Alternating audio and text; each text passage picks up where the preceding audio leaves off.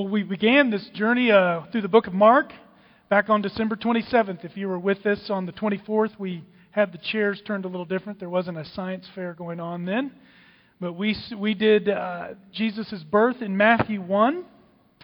And I played a song by Andrew Peterson there that kind of recounted the names in the list there of the genealogy of Jesus Christ. And I wanted to begin with another song by Andrew Peterson. Isn't that a cool name, Andrew Peterson? I like it. I think it's kind of fun. Yeah, it took some time there, but we got it.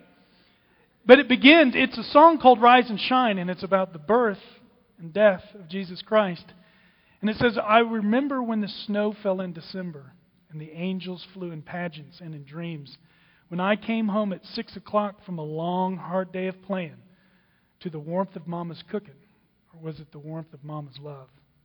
There were cardboard pirate ships and mud puddle seas. The backyard was a battleground for cowboys. And Daddy drugged me out of bed one early Sunday morning. And I remember how he smiled at me and he said, rise and shine. And some of you may be here today, you were just felt like you had to come because it's Easter. Well, back in December, we talked about his birth. And Andrew Peterson records it like this. I remember how the shepherds lay in slumber. The angels came and broke them from their dreams. When Mary raised her weary head and Joseph stood there grinning, the world awoke to the coming of a king. There were haystacks for his palace, and a manger was his throne, and a hush fell on that little town of David. The hillside never shined so bright as early Christmas morning. You could almost hear the very heavens sing. And the heavens sang, rise and shine. And we started that book with the birth of Jesus on December 24th, Thursday night, and then that Sunday we started in Mark 1. If you'll turn with me there, I'll just catch up on everything that we've covered over the past 15 weeks. I'm not going to go verse by verse, so just relax. This isn't the world's record for the longest Easter service. But I feel like if you haven't been walking with us through this, you need to be caught up. You need to know where we're coming from. You need we all need to be on the same page, literally and figuratively speaking. And in Mark chapter 1, we see Jesus had been born, and we see John the Baptist prepare the way, and we see Jesus in 14 of chapter 1. He came and he proclaimed the gospel of God, said the time is fulfilled. The kingdom of God is at hand. Repent and believe the gospel, the good news. And so the entire book is he's going to be showing us, proclaiming the good news, and he's going to be performing miracles to attest to that good news, that God became man to save sinners from sin so that men might be with God forever. And we looked at Jesus' mission in chapter 1, and then we saw opposition in chapter 2. They opposed him in his healings. They opposed him in the people he hung out with. They opposed him because of their religion. And then in chapter 3, we took a few minutes, actually the whole time, to talk about those 12 that he chose, and we saw that they were ordinary people. And it's just like we are. We're ordinary people who follow an extraordinary Savior. And in chapter 4, he gave us his teaching on the parables, and he showed us about the kingdom of God. That those who are saved by grace enter into the kingdom of God with Jesus Christ reigning over that kingdom right now in heaven. He will come back to establish it on earth. And then at the end of chapter 4, we saw that he was all-powerful over disaster. At the beginning of chapter 5, he was all-powerful over demons. At the end of chapter 5, he was all-powerful over death and disease. And we saw that this is the power of our Savior. That the good news that he proclaims is just showing us who he is, and we are to cling to him. And then in 6, we saw something just as extraordinary, the power of unbelief. In verse 6, Jesus marveled in his humanity because of their unbelief. Miracle after miracle after miracle, sermon after sermon, and his own people rejected him, walked away from him. And so he sends the 12 out to proclaim this good news. And then in 7, we backed up and we talked about legalism. And for some of you, maybe that you're just joining us here today, that may be all you know of the church is legalism. Imposed rules apart from the Scripture. and you think, I want to have nothing to do with that. Well, we expose that no, those are just heart issues. What comes from a person is what defiles him. From out of the heart come evil desires, sexual immorality, theft, murder, adultery. And Jesus said it's not about legalism, it is about grace. And in chapter 8, we came to a verse 34 where Jesus basically said, this is what it costs to follow me. If anyone wants to come after me, he must deny himself, take up his cross, and follow me. And then in 9, we saw a verse, if anyone wants to be first, he must be last, or he or she must be last. And so it's a sacrificial, humble commitment to the King. And then in chapter 10, we looked at a rich young man whose wealth in this world kept him from giving it all to Jesus. He went away sad because he trusted more in his wealth and his status and in his worldly possessions than he did the King of Kings. And then in chapter 11, Eric walked us through the triumphal entry and the cleansing of the temple, the lesson from the withered fig tree. And at the end of that chapter through chapter 12, his authority is challenged. Who are you? How do we know we can trust you? How do you deal with the government? How do you deal with the afterlife?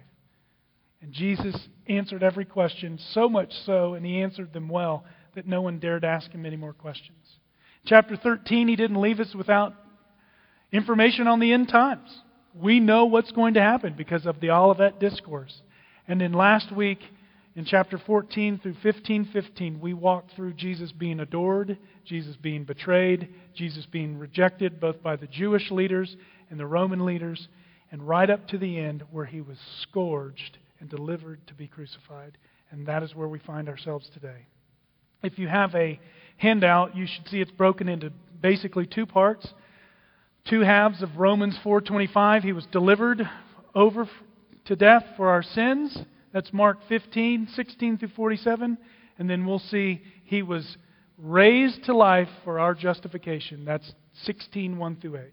And so we're just going to walk through. This is a great text for any budding preacher to preach because all you do is you walk through the text. The text preaches itself. There is no question as to what's going on. And so we pick it up in Mark 15:16.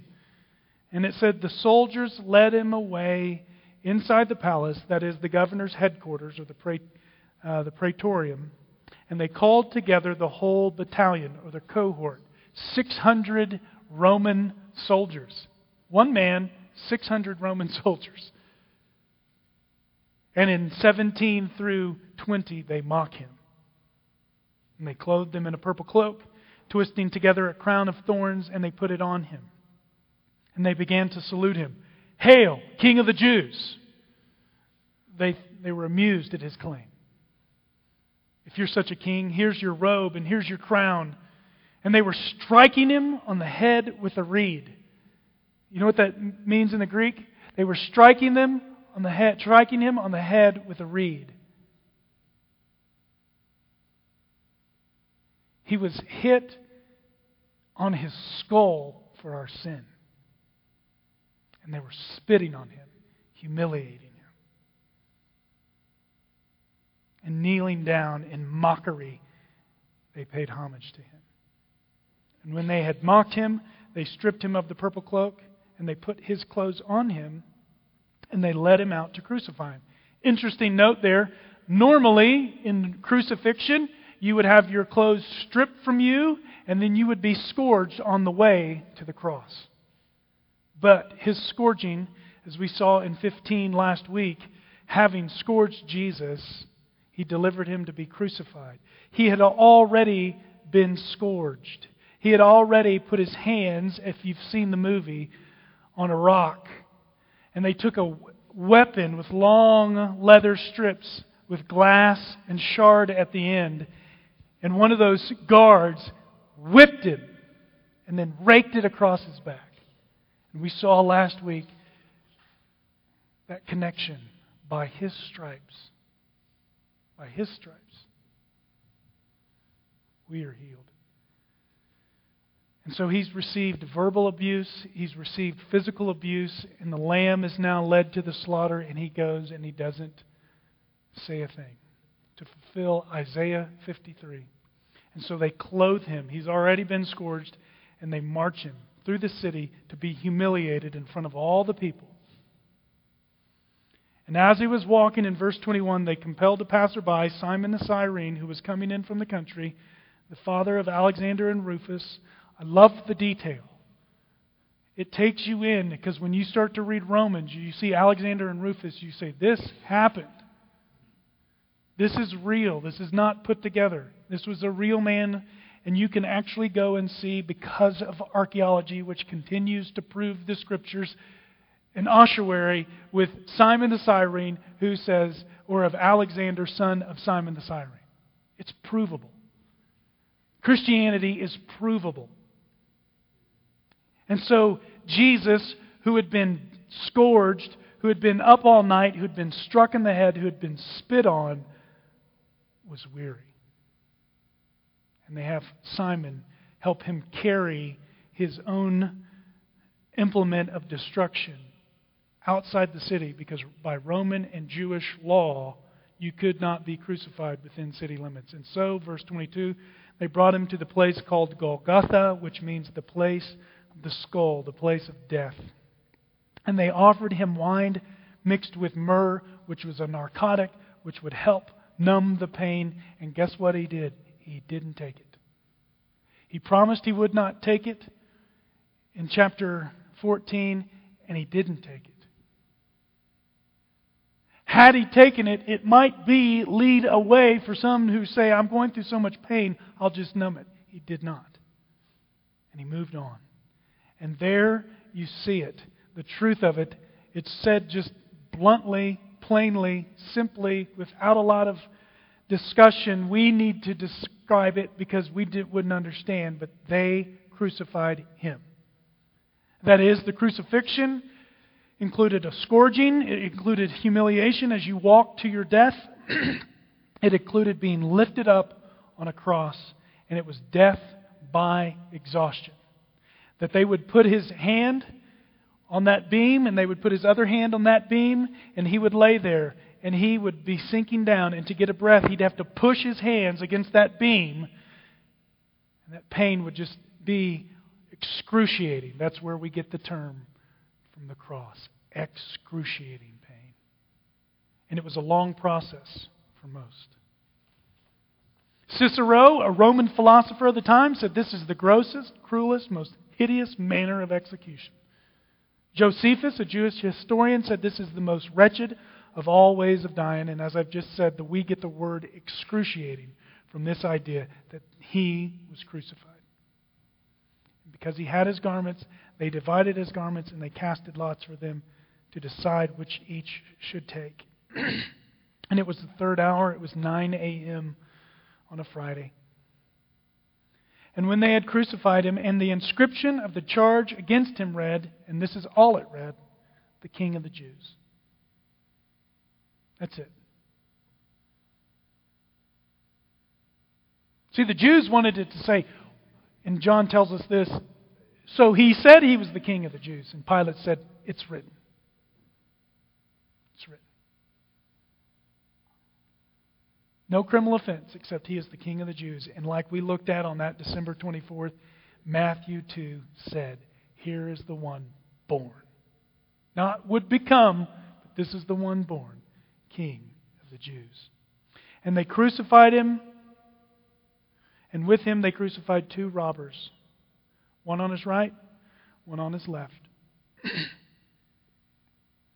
And then, if you notice, in some translations it goes from 27 to 29. The verse 28 should be a fulfillment of Isaiah.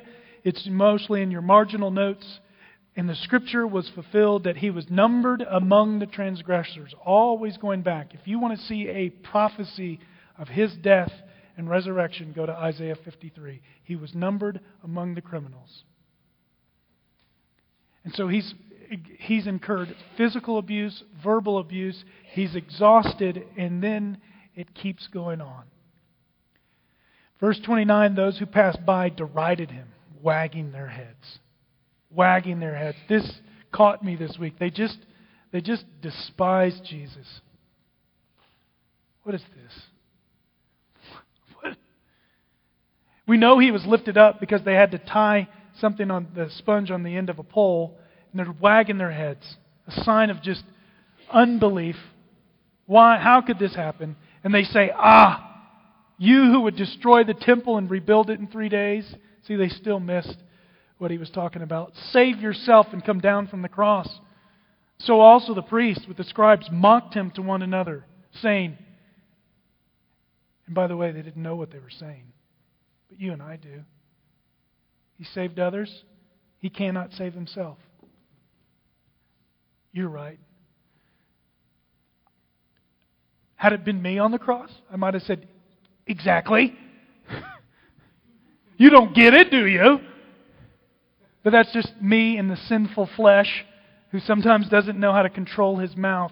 But Jesus, like a lamb led to the slaughter, did not open up his mouth. In fact, the only thing we hear from his voice to these wagging heads is, Father, forgive them. They don't know what they do. They know not what they do. And it amazes me that they would say that. He saved others and he cannot save himself. They didn't realize the truth of that statement. It was like Caiaphas, who predicted as high priest that year that one man should die for the nation. Exactly. To which John says later, he didn't know what he was saying, but he actually said something that was true. Same thing here. He saved others. Look around. He couldn't save himself. Let the Christ, the King of Israel, come down from the cross that we may believe. And those who were crucified with him also reviled him, except one, who I think, like the prodigal son in Luke, comes to his senses, and he looks over at the other criminal and he says, this man's innocent. We're being crucified for just reasons. And he cries out, will you remember me? On the cross, still ministering to people on the cross. Today, you'll be with me in paradise. The last convert before his death. Keep note of that. And when the 6th hour had come, there was darkness over the whole land until the 9th hour, from noon to 3.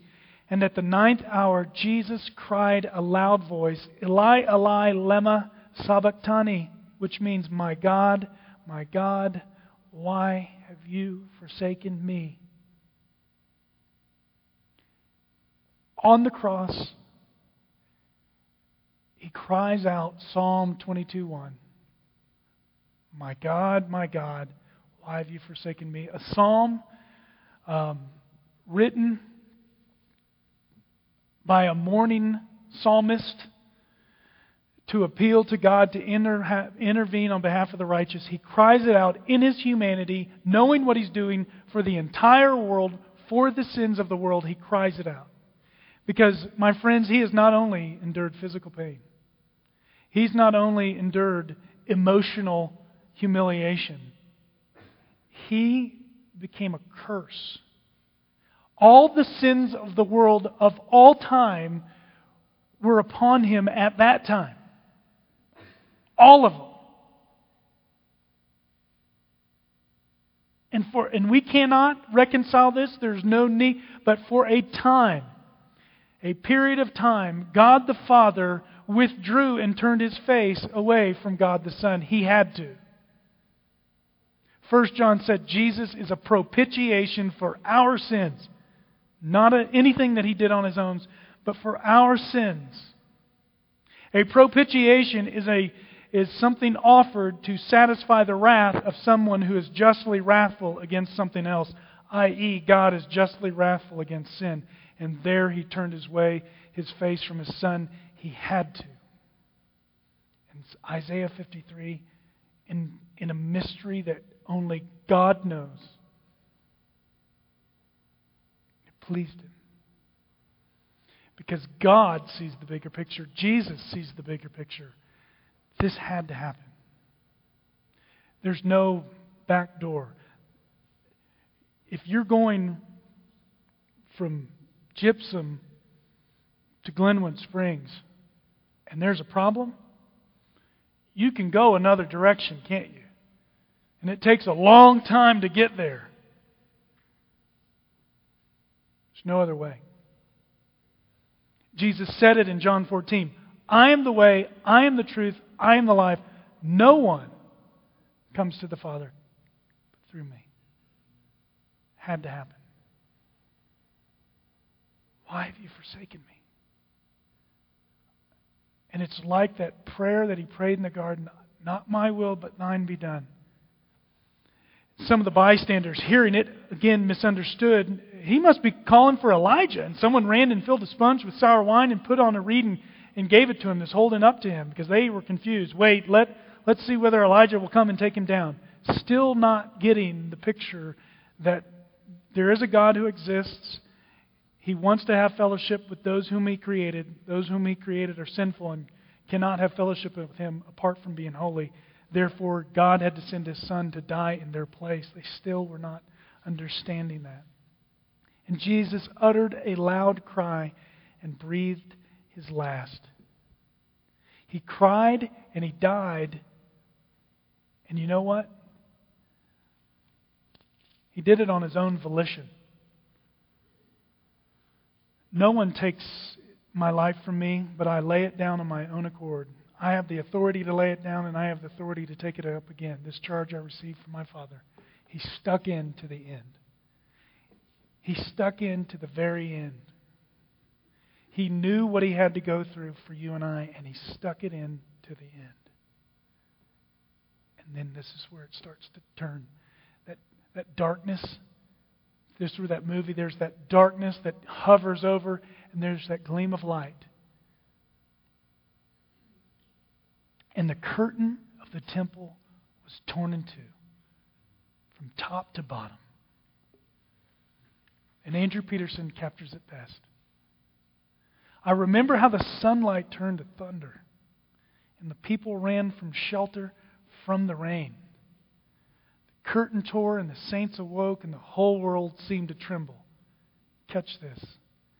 From the fury of God's anger. Or was it the fury of God's love? Yes. Yeah. It was both. There were shadows on the tomb there in the garden, and the mist was rising slowly through the trees. We'll get there in a second. And when Mary saw the silhouette on early Easter morning, I remember how He smiled at her and said, "Rise." The curtain, it's torn in two, top to bottom. It's an irreversible act. And Hebrews 10:19 says that we come boldly into the holies of holies because of the blood of Jesus Christ. It was torn in two. That system is gone. It is obsolete, says the book of Hebrews. And now we can approach God by the blood of Christ. Was it the fury of God's wrath or the fury of His love? Yeah. It was both. For God so loved the world that He gave His only begotten Son, that whoever should believe in Him shall not perish, but have eternal life. And that Son was a propitiation for our sins, and not only our sins, but the sins of the whole world. It was the fury of God's wrath, and it was the fury of God's love. And if you can't put those two together, that's okay. But you can't deny one for the other. You can't be, because God was, quote Psalm 7, and God was wrathful at sin every day, and just see God is up here and is angry. That's not true. And it's not just a God that's grandfatherly and all He ever does is love. That's not true. It's the fury of God's wrath and it's the fury of God's love together at the cross. It's satisfied. And so when God looks upon me, even in the weeks that I'm a wicked, evil sinner, and that's what you've got to call it, because if you call it anything less, you're not calling sin sin. And when you don't love people,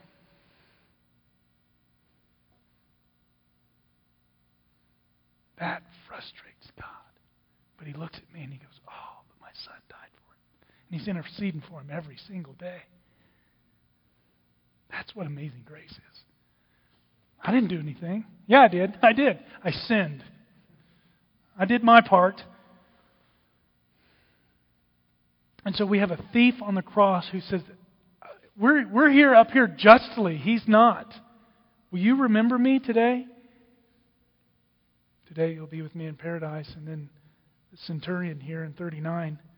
When the centurion who stood facing him saw that in this way he breathed his last and he said, truly, truly, this man is the Son of God. And most people believe, and I agree with them, this is one put in this profession of faith. That's the Son of God.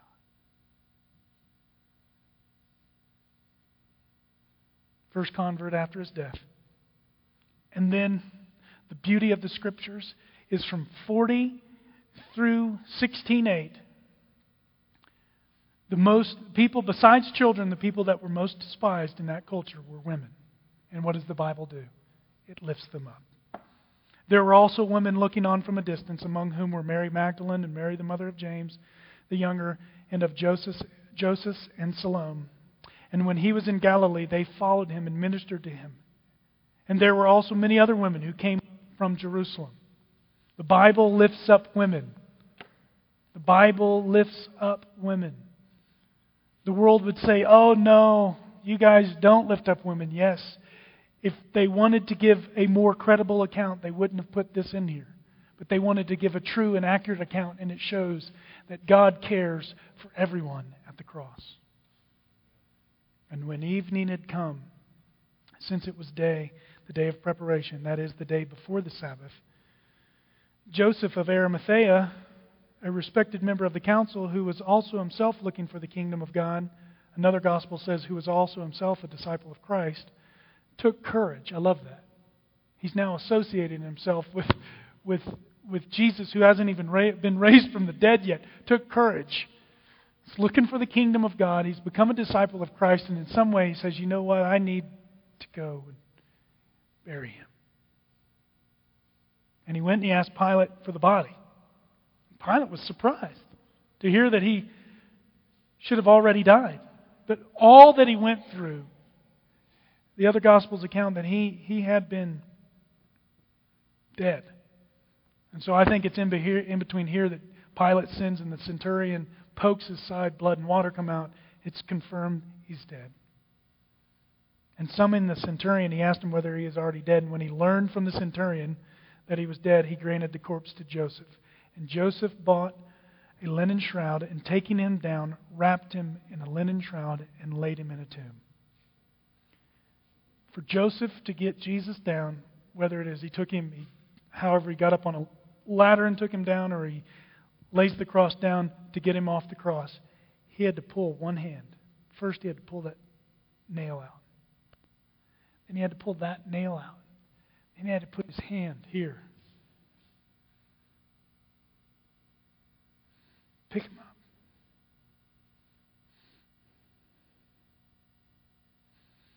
Right here. Puts him down, and he gives him a proper burial.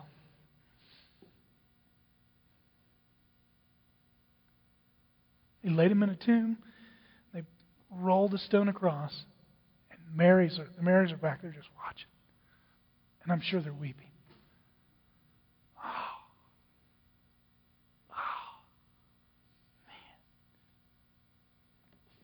So we go a Saturday, and it was the Sabbath had passed.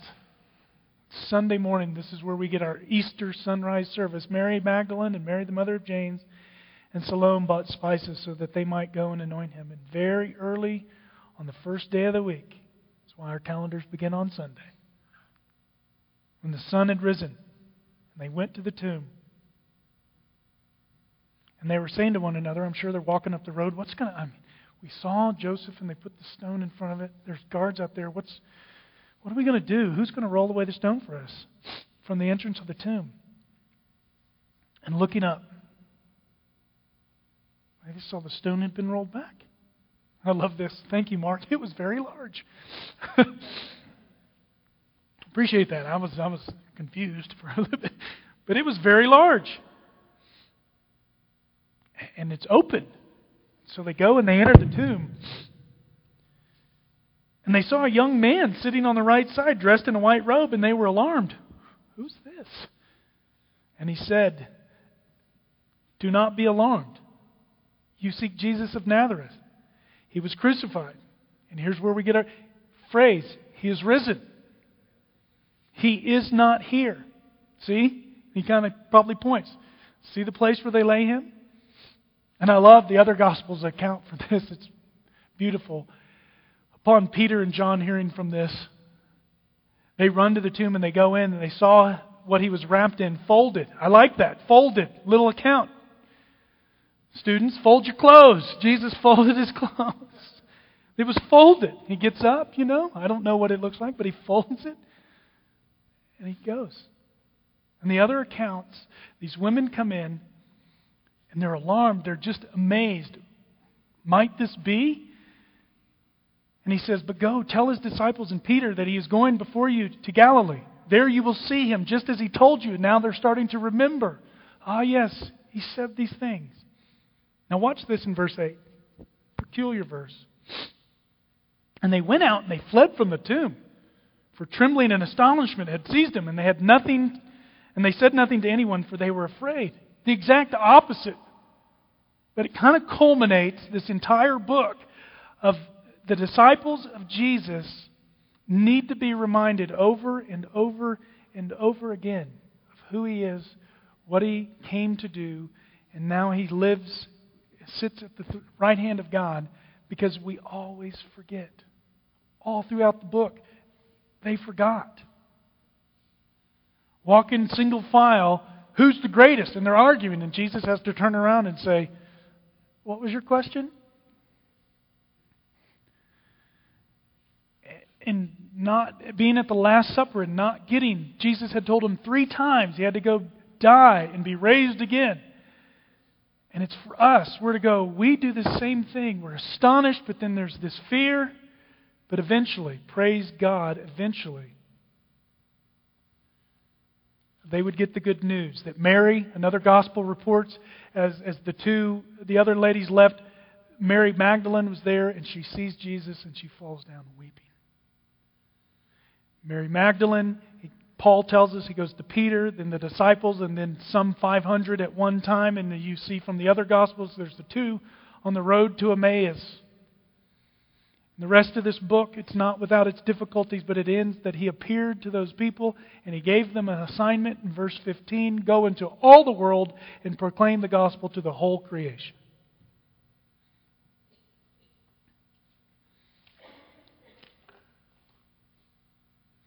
He was crucified.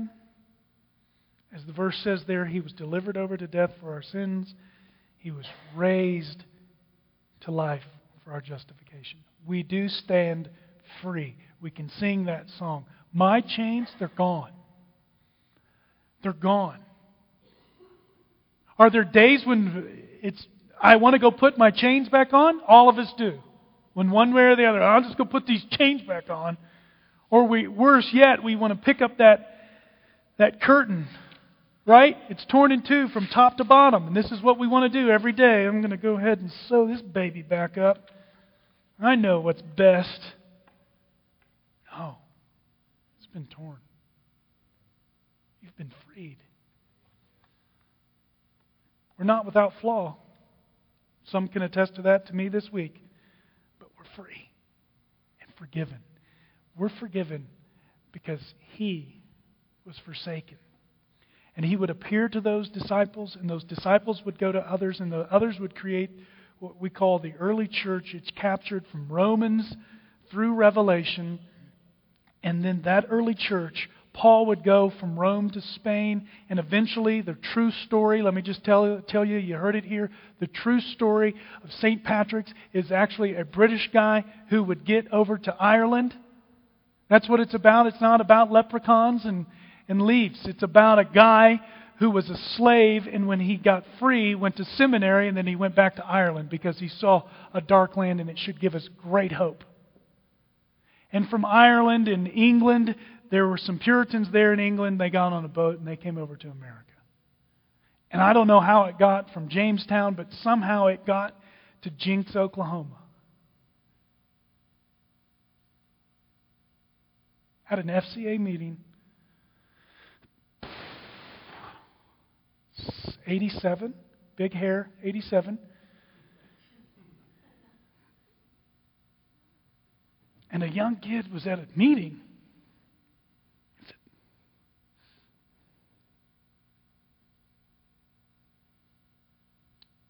do you realize that if you were to die tonight, apart from Jesus, you would go to hell? That you're a sinner in need of a Savior, and there's nothing you can do. Really? 14. So if you think that's you tonight, will you bow your head? You go through that. And if that's you who's bowed your head, will you raise your hand? And then the moment in my life, if that's you, I can see it. Would you look up? I wanted to bow my head. I can easily raise. Would you look up? And I look up.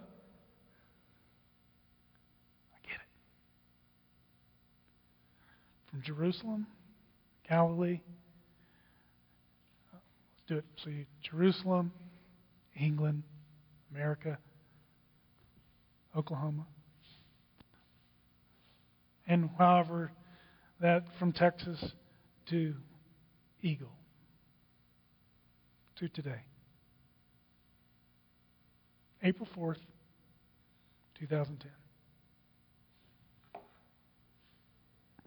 Jesus didn't just pass out. He didn't have a twin. It's a great. That's the worst of all of the other resurrection stories. That's the worst. There's absolutely no historical record that Jesus ever had a twin.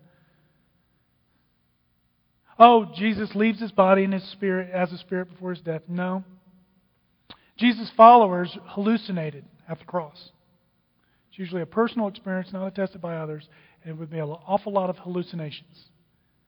And his body was stolen by the disciples, who then went out and buried him somewhere else and lived like that. No. It was prophesied in Jewish scriptures. We know he lived and we know he died. From other accounts at that time, Cicero, Josephus, other Mishnah and Torah, not the Torah, but the Talmud, talk about this Jesus who lived and died. And shortly after his death, it's recorded, and it's just because there's different angles doesn't mean it's not true. In fact, to say that the people who recorded this were any less intelligent is what C.S. Lewis would call chronological snobbery, that they're just less intelligent back then, and we have progressed, end quote, since the science is here, evolved. That's just not the case. This New Testament, all but the book of John, maybe in John's epistles, were accounted for within the first 100, well, all of them then, were accounted for in the first 100 years after his death. Some of them within the first 20 to 30. And it records the remarkable life and death of our Savior. And not just death, but his resurrection. And because of his resurrection, because he came back, and Thomas, he says, just put your finger right there.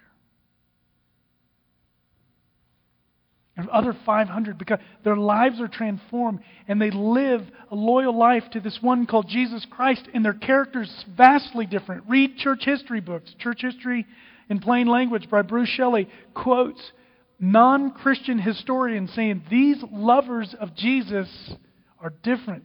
They're the ones starting the orphanages. Transformed life, lives of character, lives that are loyal, and lives as you see today that follow in that same path. It takes more faith to be an atheist than to just simply read one of the most accredited documents of all time. We base part of our government off Plato's Republic. Not that many copies of it. We build philosophy off Aristotle and Cicero. You've got this. Thousands of copies. And it just tells a simple story about an old story about a rugged cross and a God-man who came to save sinners.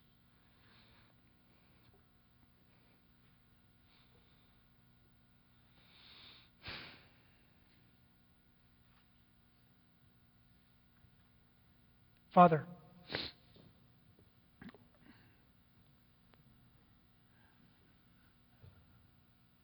we stop. We don't want to just go through the drive-through, get a couple paragraphs of Scripture to keep us full until next week. We stop. And we thank you for the book of Mark that shows us our sin and how forgetful and how hard-hearted we can be. But more importantly, it shows us our Savior and how wonderful and kind, gentle, how He would not allow His disciples then to walk in ignorance and to walk in sin. He would rebuke them and correct them, and He does for us today. But we love it most because it just tells the simple story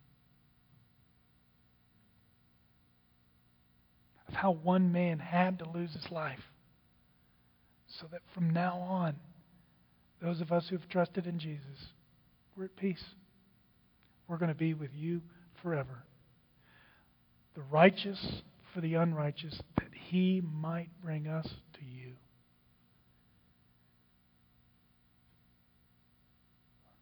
We'll never get over it. We'll continue to learn. And in 365 days from now, Lord, we'll do it again. May we live in the power, as Paul preached in Philippians 3, the power of the resurrection, to know your Son. May we live in that power for the rest of our days. It's in His name I pray. Amen.